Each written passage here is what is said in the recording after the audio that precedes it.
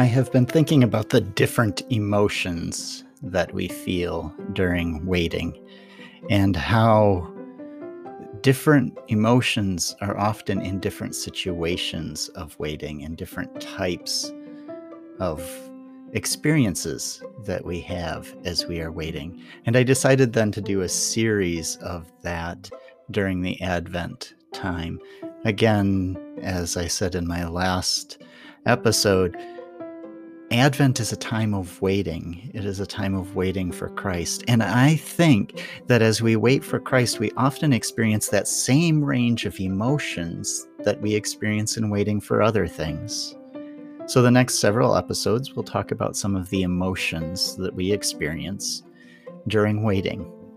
The first one that I think that is most stereotypical during this time is the idea of a child waiting for Christmas impatiently because they know that there is something good ahead.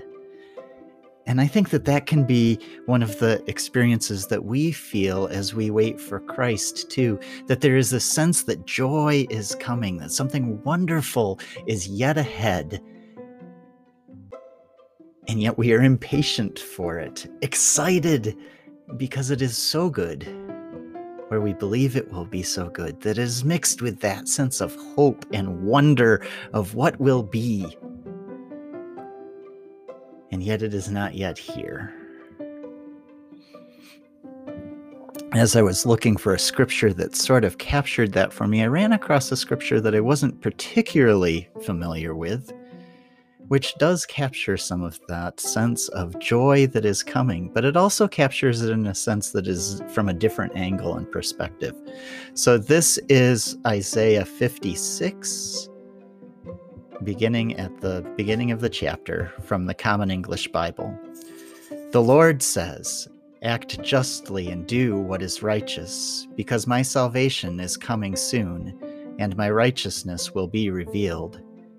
Happy is the one who does this, the person who holds it fast, who keeps the Sabbath, not making it impure, and avoids doing any evil."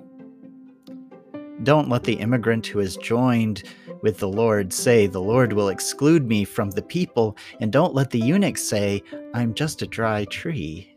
The Lord says to the eunuchs who keep my Sabbaths, "Choose what I desire and remain loyal to my covenant. In my temple and courts, I will give them a monument and a name better than sons and daughters.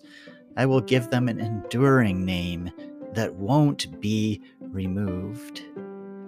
The immigrants who have joined me, serving me and loving my name, becoming my servants, everyone who keeps the Sabbath without making it impure, and those who hold fast to my covenant, I will bring them to my holy mountain, and I will bring them joy in my house of prayer. I will accept their entirely burned offerings and sacrifices on my altar. My house will be known as a house of prayer for all peoples, says the Lord God, who gathers Israel's outcasts. I will gather still others to those I have already gathered. As I heard that, I heard the sense of joy of what will be, especially for those who right now do not have joy. That sense of hope that we will be accepted, that a name will be given to us, that we will be gathered together, and there will be joy. Reflect on this waiting for joy in your life and how the coming of Christ, your desire in that is a desire for joy. Think about where you hope to see joy blossom forth this Christmas. This is Pastor Rob from Hillsdale First United Methodist Church. Grace and peace to you today.